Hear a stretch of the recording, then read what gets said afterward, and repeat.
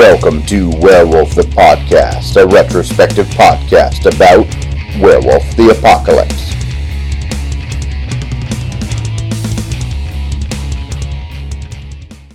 Hi there, I'm Josh Heath, one of your hosts for Werewolf the Podcast. As you know, I'm the Chief Operations Officer of High Level Games. Today, we're going to be Galliard ranting about Wyrmtaint. We were scheduled to review a book that actually was a book that we had already reviewed, so we're not going to force you to listen to our discussion about that book again. But today I am joined by my co-host. Howdy folks, I'm Becca. I'm definitely one of your co-hosts here at Werewolf the Podcast and a member of the Cold Brew crew over at Twin Cities by Night. Another awesome World of Darkness podcast for people who like to listen to actual plays. Fantastic. And they do, you guys do run wonderful actual plays over there. I recently finished up the Demon game, or at least the parts of the Demon game that are out for people to listen to. I really enjoyed it. Oh, that's cool, because that's the first long-term game that I'm actually a part of right now, and we're on a little bit of a hiatus while we're kind of letting other games finish, and it's frustrating because I got really invested and now it's having to wait a long time to get there. Yeah, that's always frustrating. Are you potentially planning on running a Werewolf the Apocalypse game for the Cold Brew crew? That is the plan. I'm hoping maybe this fall, but that depends on when my personal games end, since I realize I can only play one game at a time or run one at a time. That totally makes sense. All right, so today we are going to be talking about Wyrmtaint. So Becca, tell our listeners a little bit about what Wyrmtaint is. So that's a good one. I will give you the best of my knowledge, which is basically anything that has been touched by the worm that corrupts things from what they normally are. Now, I always imagine that being kind of like a black ooziness. That's just the imagery that I have in my mind. And I kind of tie that with smoking, for whatever reason. Kind of like when you see pictures of people's lungs who have smoked throughout their whole lives, and you kind of have that dark patches on it. That's really all I have gotten a good understanding of Wyrmtaint. But I feel like there's a lot more to it. Yeah, that's a really interesting visual that I definitely agree with. That Wyrmtaint is describing it as tar is a really good way of kind of visualizing it. That would be the term for it. When I've run games personally, because I feel out of the two of us, I'm the lesser experienced Werewolf the Apocalypse storyteller. It hasn't played an overly high place within my own game. So, I mean, basically what I've just described to you is kind of just the extent of it. It doesn't really take a lot of prevalence, but I feel like that makes you kind of lose an aspect of the game when you do that. So how about for you? Like, can you describe Wyrmtaint for me and how you view it? Wyrmtaint, as I have used it and I've understood it in the game, is the spiritual corruptive influence of the worm itself. The worm being, one of the three triad, as we've talked about on other episodes before. The worm's original goal was to break down the universe, was to just kind of say, hey, I'm going to recycle all the stuff that the Wild and the Weaver throw out there, and then you get to reuse it again. But when the Weaver trapped the worm became corrupted. Mm-hmm. And in doing so, the worm's influence is now, instead of directly breaking things down, it's just kind of like seeping into the cracks of the universe and slowly making it. The worm, in effect, in Werewolf, makes the world of darkness the way it is, because it's that ultimate corrupting influence on the world. So that's how I've always presented it. It's always like in the background of the world constantly. Sometimes it gets worse, sometimes it gets lesser, but it's always kind of there in the background. Okay. So primordial force is probably how I would describe it based off of what you just said. Yeah, I think primordial force is a really good term for it because it's like Cthulhu almost, or one of the elder gods. Mm-hmm. Like, it's always there with its tentacles, just waiting for someone to wake it up and have it destroy the world. Oh gosh. Now, one of the books that I actually have read before all of this is the one with all the apocalypse scenarios at the end. And so when you're talking about just waking it up, that just automatically brings to mind all the different scenarios that come with that, because there's some really interesting things that people can do. That's going to be a fun book to review when we get to it, because I actually like it. It's the only end time book of all of the books of the World of Darkness lines that I actually was like, I like this book. Kind of pulling back to how I've done Wyrmtaint. Especially when I get players that are really focused on the rules. This is what the rules say. I have a little disjointedness between the rules and the actual storytelling and the fluff within. How would you give Wyrmtaint the weight it holds in lore without the answer feeling like Dungeons and Dragons, quote unquote? Yeah, that's a good question, because there is the right of cleansing that Garou can use and just get rid of Wyrmtaint. But the way it's written in the game is that, like, once something is tainted, it's sort of like always there. It's always present. It's almost impossible to fully get rid of it. There's even an Umbral Realm, Erebus, where they have to bring like really tainted werewolves to actually cleanse them. It's like a molten silver lava. Oh, that's right. Isn't there, this might be the 20th anniversary edition, but isn't there a Black Spiral Dancer that's just constantly in that pool being cleansed? Yep. And it's just still going? Been cleansed, yeah. Oh, gosh. Like, that's such a cool thought, but I'm like, I don't know how I would, like, how do you deal with that? How do you make that relevant in a day-to-day game? I don't know. Yeah, this is the thing. There's like, Wyrmtaint is like these two extremes. It's like you've been in the mud, which is how it's described in most of the game mechanics, or you're so corrupted you have to go to an Umbral Realm to have someone like cleanse you spiritually. It's weird because from a mechanical perspective, it's so all over the place. So it's hard to say, like, okay, this is the way to avoid it unless you house rule the rite of cleansing and say, for example, in the new LARP system by By Night Studios, they actually have layers of Wyrmtaint. You have a rating from 1 to 5, which I think is wonderful, because it deals with that mechanical element and says, oh, you're this level of Wyrmtaint, we have to do this thing to cleanse all of that taint from you. Okay. That's really cool. I really, really like that. I mean, having something a little bit more broken out where it's, oh, now I want to go read that right now.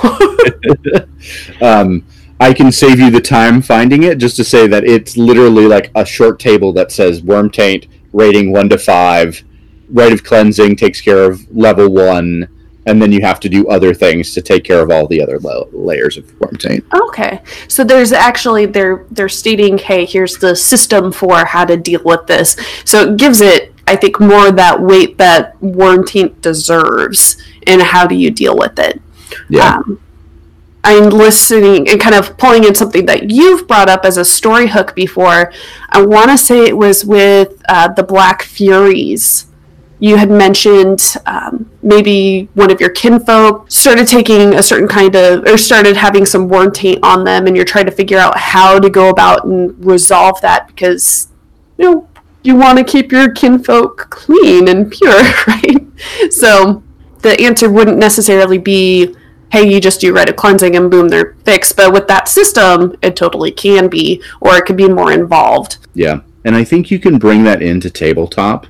There's a fairly similar system in Mage where you get paradox. If you do certain things in Mage, you end up collecting paradox. And I think you could take the same idea and say, hey, there's a 1 to 10 rating of Wyrmtaint, where a black spiral dancer is at a 10, and everything else in the universe is like steps of that.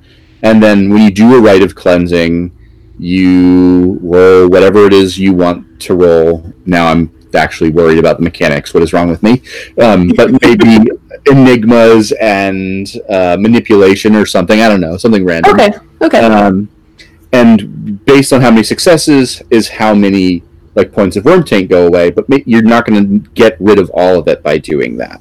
There are things you can do like that, I think, to bring a similar sort of system into tabletop. Okay. So we've kind of discussed the system quite a bit, as much as we can, because there's not, in the tabletop role-playing games rules, there's not a lot of it there.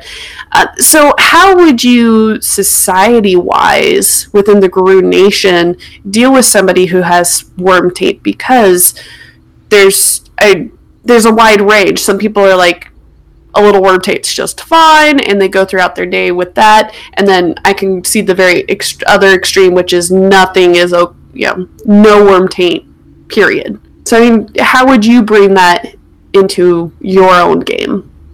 It's a good question. I think it would be tribe to tribe, and then tribe to tribe, and then sept to sept, kind of how it works out. Because Cairn let's use the Central Park Cairn in New York City. Okay. The Sept of the Green, I would say probably a third of the characters in there have some level of worm taint. They're in the city. They eat at All Tully's. They use Magadon pharmaceutical products. They live in, especially in the World of Darkness, one of the most worm-tainted cities in the world. The likelihood of them having no worm taint is so low, it would be funny, but it would be trace. It would be just enough that a Theurge would say, ooh, maybe we need to like do a moot where we cleanse everybody in the cairn from kind of this residual worm taint. But in like a Red Talon cairn in Edmonton, Alberta, which is a city, but whatever, or the Yukon, I don't know, somewhere like up north in Canada. Yeah.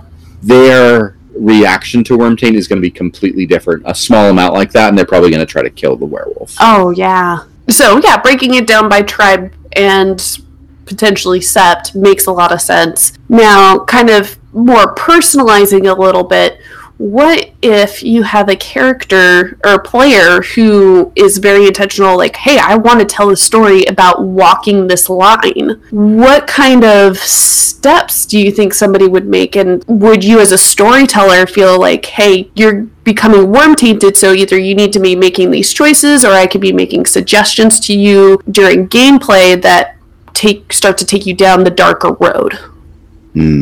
Oh, that's cool. It depends on which, like, how they're walking that path. I almost want to say walking the spiral every time we talk about that. Ooh, that just brings you, like, straight to 10, so right. let's walk it baby steps, right?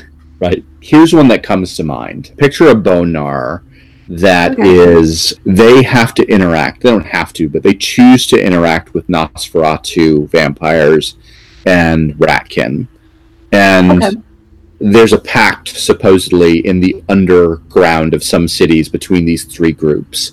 And just being near vampires can potentially taint a werewolf. But this Bonar knows that to get information on destroying Pentex, they have to work with these vampires.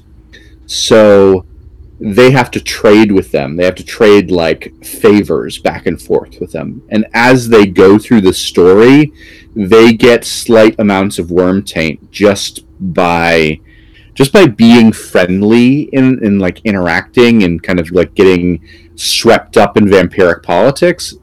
That is probably like, that's where my brain immediately goes to, like, little bits and pieces of those connections you could pull in and slowly taint someone and then see how they react to that and how others react around them to that. Okay. So that's something that I've never really considered before. Like, I'm sort of aware of it, and it totally makes sense when you bring it up like that. But worm taint has always been, in my mind, something that you consume, whether it's food or entertainment, or, I mean, those are really, I think, the big ones. The gases like inhaling Endron and that sort of thing. So when you're talking about the more subtle side of the worm with that particular scenario, where it is that social manipulation aspect, where just by being around these beings, that corruption rubs off on you, and it's not even something you would necessarily pick up on right away. Like, I love the subtlety of that a lot more, and I think for me that fills in a lot of those gaps where it's just, hey, this thing has worm taint and you're interacting with it and you're just getting it because of the way that they're thinking and how they interact with you and change your mind about things. So I really like that. Thank you. Yeah, no worries. I like that element of worm taint that you're mentioning too, though, but it plays a different place. Like, it fits a different role in the werewolf theme, I guess, because let's be frank with it, it's the Captain Planet theme. It really is. Right. Where the polluteers, I don't think that's what they're called, but there's bad guys that specifically go out of their way to pollute the world. And when Captain Planet and the Planeteers are around them, they can get sick from the pollution. Like, I actually think that's a legitimate thing to have Garou deal with, but it needs to be really bad if that's what's going to happen. Like, it has to be like a radiation sickness level. Right. Well, especially with werewolf regeneration. It's not enough to just, I'm fighting in smog. I mean, you can get worm taint from that, certainly, but not enough to, I don't think, make someone sick pretty quickly. Right. Gosh. Not a Garou with regeneration, at least. Yeah.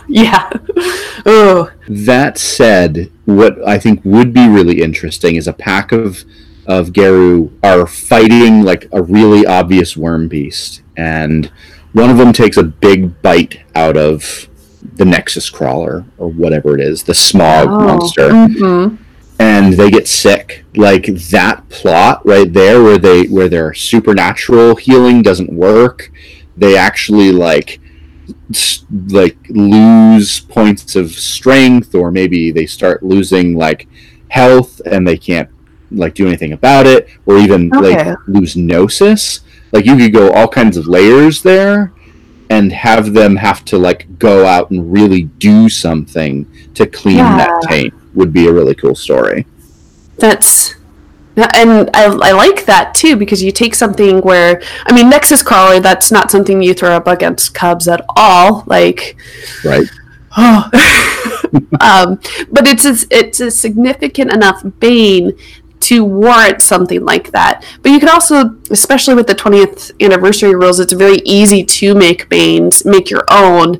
You could apply that to another one and make it its own significant thing, that having to, just deal with having to cleanse yourself of that. So I find that banes in and of themselves can be boring after a while. Yeah. They're one of those bad guys that that does get into like the D&D syndrome space. Yes, it does. Oh, so true. So true. Speaking of the D&D syndrome, oh gosh, hope we're not coining that term. The gaining gnosis from banes. Have you ever encountered a player trying to do that before? Like, they're gonna eat the bane and get gnosis from it? Yeah. That's a terrible decision. Okay, so how would you handle if a character wants to do that? Wow. One, I would ask the player if they understand what the game is about. No. Wow, I've never had a player do that, but if they did, I would let them, honestly, because my general philosophy as a storyteller is when a player has a terrible idea, you let them go full force into it. Totally. But obviously there's the consequence side of that, which is more what I was trying to get at. Right. And here, it depends on the Bane, but I'd want it to be subtle. The thing that I would have happen to be like, yep, you get 3 points of gnosis, the Bane explodes, whatever. Whatever thing happens. I'd kind of roll with it. Mm-hmm. And then I would want to, like, give them nightmares the next night. And say, like, your nightmare... I'm going to go with the Smog Bane. Your nightmare is filled with black smoke that chokes your family. Like, depending on the person, maybe go, like, real far into it. Content warnings on harm to families, but, like, depending on the player and kind of who their, like, positive relationships with, and checking with them ahead of time, really make the nightmare bad for them. Yeah. And then the next day, maybe they have worm taint, and if no one's doing sense worm on them, that nobody notices, but that slowly gets worse and worse as the Bane actually starts building up inside of their body as they become effectively a Fomori, because the Bane's like, of course you can eat me for my gnosis, that's a vessel for me to infect you. Oh my goodness! I love it. I love it. It's so good. I can just see the player too being like, yeah, this is great, blah blah blah, and then being like, oh man, that was I got a tummy not great. This is not good. Yeah, and I think the thought process behind that is, oh hey, we're fighting a lot of Banes, and it can be hard to get gnosis sometimes, so why not harvest a Bane after I've defeated it for the rest of its gnosis? And so, like, from a technical standpoint, yeah, sure, that sounds great, but, like, the story side of that, you gotta pull that in and be like, hey, but here's the consequences to something like that. Oh. Yeah. The World of Darkness is all about consequences happening way quicker to people than they do in real life. Mm-hmm. Oh, yeah. So what, if you wanted to use worm taint game in a subtler way than you've done so in the past, what sort of things come to mind now that you might want to do? That's a good question. And unfortunately, my mind just leaps to the vampire politics. But I think going a step beyond that and just doing, hey, normal politics. And highlighting, hey, yes, this is our world, but it's also the world of darkness. It's a little bit more darker, and just seeing how everybody has the different levels of worm taint within that. So it's always a little bit tricky because I try to think of Werewolf the Apocalypse in terms of where I currently live, which is Alaska. Mm-hmm. Oh, wow. Yeah, most of the state is either a state park or it's native land. So it's like, ooh, that can be really hard with World of Darkness. So it's like, well, what do I have to change about it? And one of the biggest things would be politics in that scenario, because if the real politics are what the World of Darkness politics, I don't see that working. So there's got to be a lot more corruption and a lot more buildings, and putting the characters out there to be like, hey, you have all this pristine land and it's being threatened. How are you going to go about protecting that? Are you really just going to go in and fight them, or are you going to try to be at the main hubs and work with the politics within and use that as hey, you're having to daily fight not only what they're talking about and all the measures that they're trying to pass, but you have to fight how they're affecting you too. So really taking the politics and making it a more personal level. I really like that, and I think the angle I might take in there, and you have to be careful to do this well, and with respect to native politics, what I might do is say something like, there is a group of tribal leaders that have entered into a negotiation for a pipeline, maybe on their land, which they have absolutely every right to do, as long as it's done well in our world. That can be safe, and I can understand people making that decision to do so. But in the World of Darkness, maybe Pentex is involved in the deal. Mm-hmm. And the native group is doing nothing corruptive at all, because that's probably the angle that I would take it. But because of who they're working with, there are layers of corruptive influence that are going to be implemented in this process.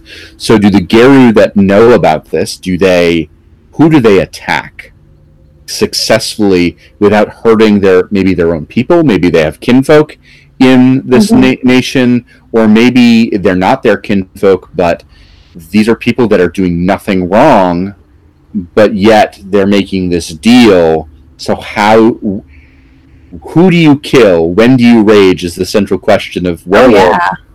How do you make that call there? Oh yeah.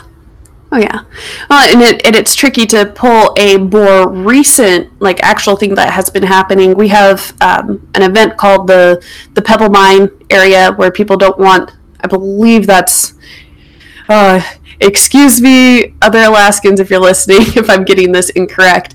But the thought process behind it was, there's this copper that this company wants to get out of the ground, and the way that they do it can be invasive and problematic to the areas around it. And in that particular area is a native village that they make their living off of salmon fishing. So if you have something where they're trying to get the copper out, but it spreads, the chemicals that they put into the ground spread out, and it could kill the salmon. So there's an issue there where you're having the more direct, and that's something that we're actually dealing with in our day-to-day life. Well, day-to-day lives isn't quite the right term, but it is a local issue. Yeah, that would be a really good one to bring into a game, because you can see how it can be done well in our real world, and no one gets hurt, hopefully, or it doesn't. There are sadly a lot of situations where those things just go badly and something does happen, and I hope it doesn't happen here. But in the World of Darkness, it's likely to happen. Use that as at least a discussion point within the game. Totally. And all these promises are being stated up front. So just running with it. Okay, Pentex is making all these promises, everything's going to be all good and hunky-dory when we're all done, and then if it does happen to pass, it's Pentex. So what happens? What's the consequences here? And then just having to deal with the cleanup.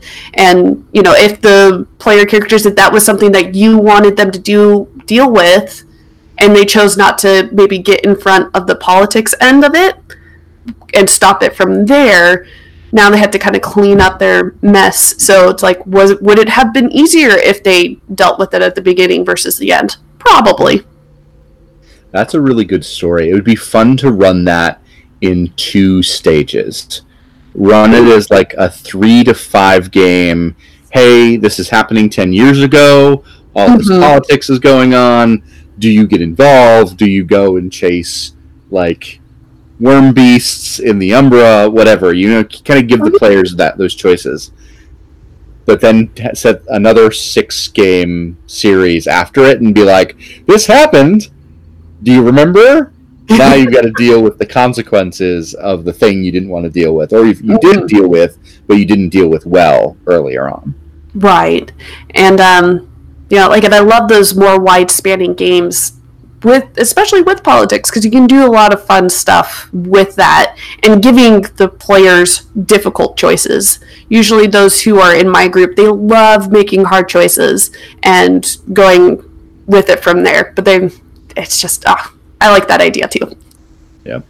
The fun thing with my group is when they're playing Werewolf, they don't actually, when they're playing any game, they get given hard choices, and then they look for the easy solution, and then I give them the obvious outcomes of those easy solutions, and they don't really seem to learn from it. I don't know why. That's an interesting self-reflective story.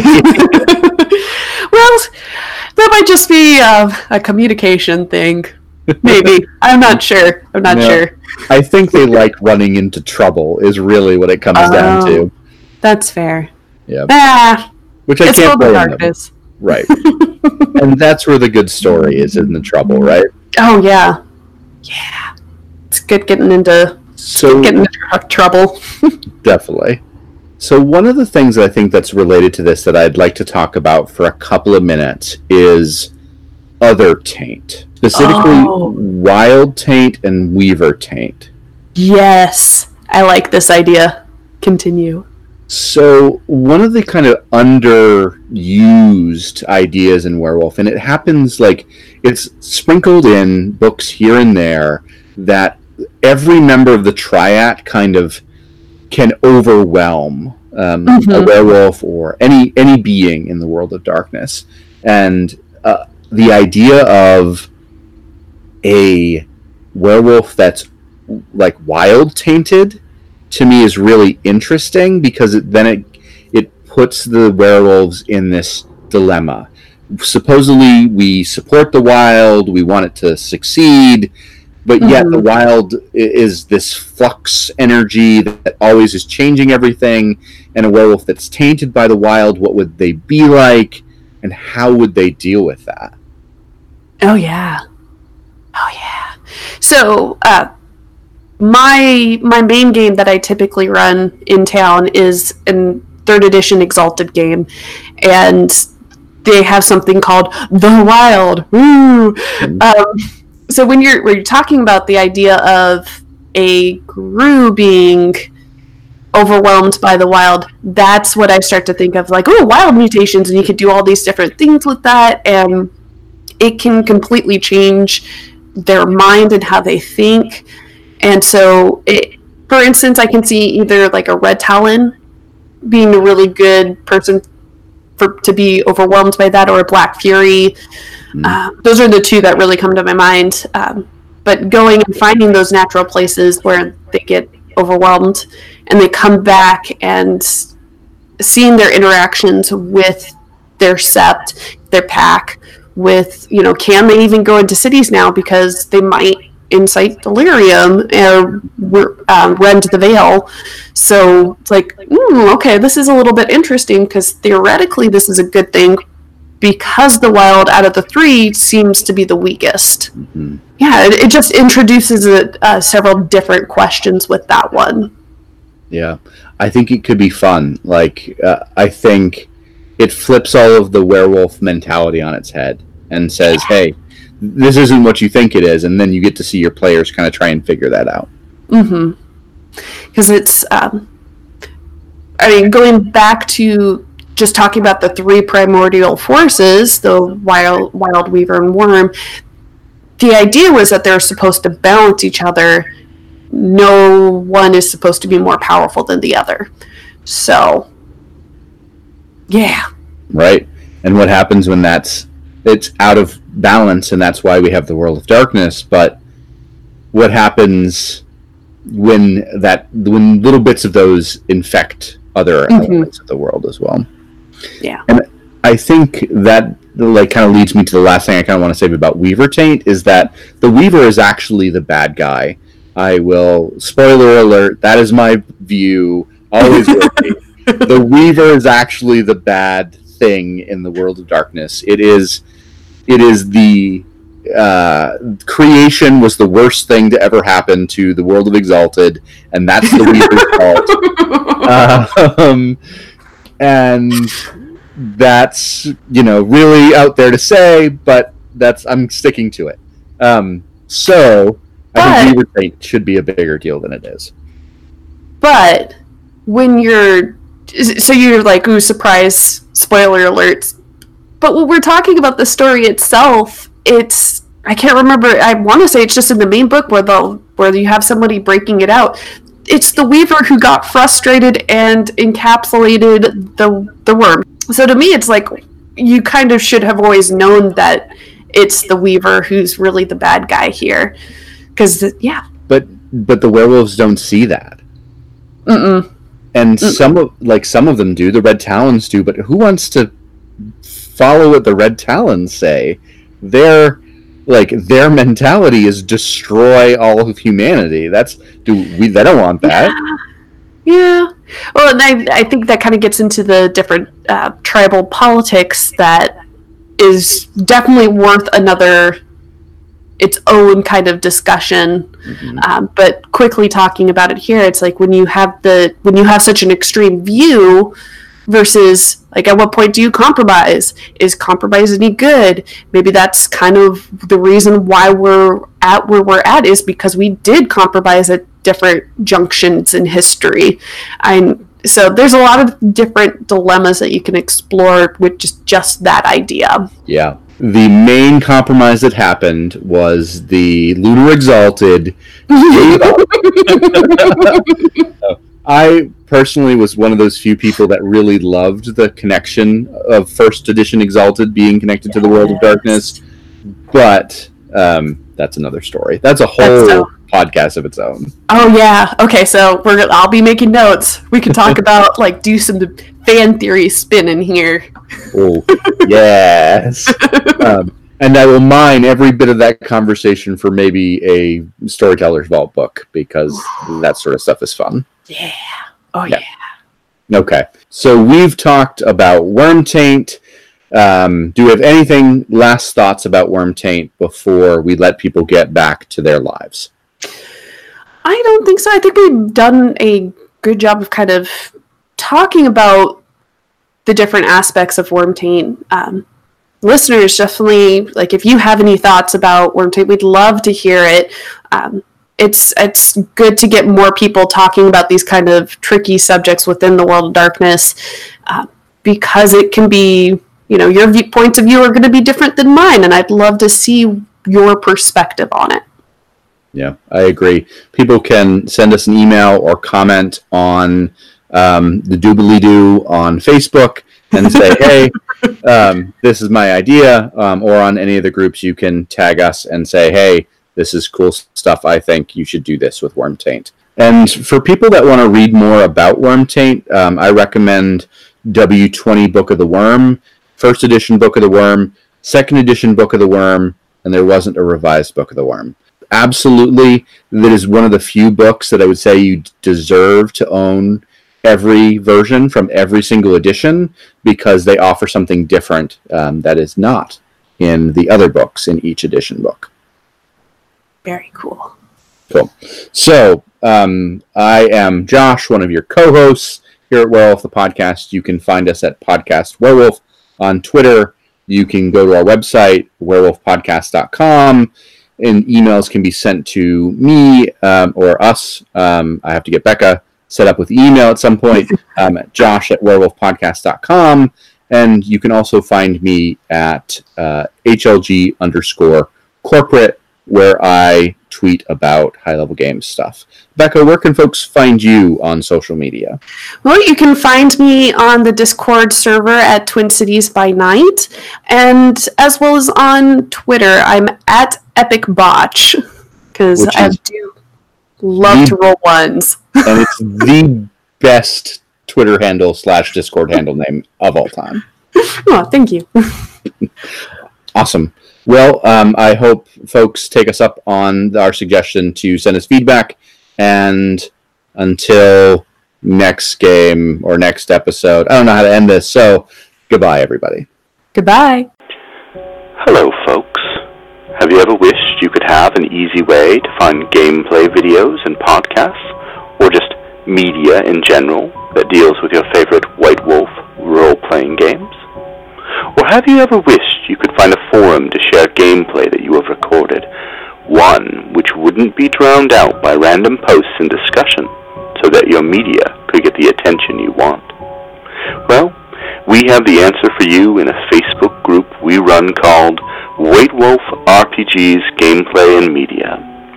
The group is specifically ran with the sole intent of it being a one-stop shop for people to view or share media involving the games we all love. We take thorough steps to ensure the page does not become cluttered and is easy to traverse. We are currently over 1,000 members strong, and we are continuing to rapidly grow, with new media being shared every day. Stop on by. We hope to see you there.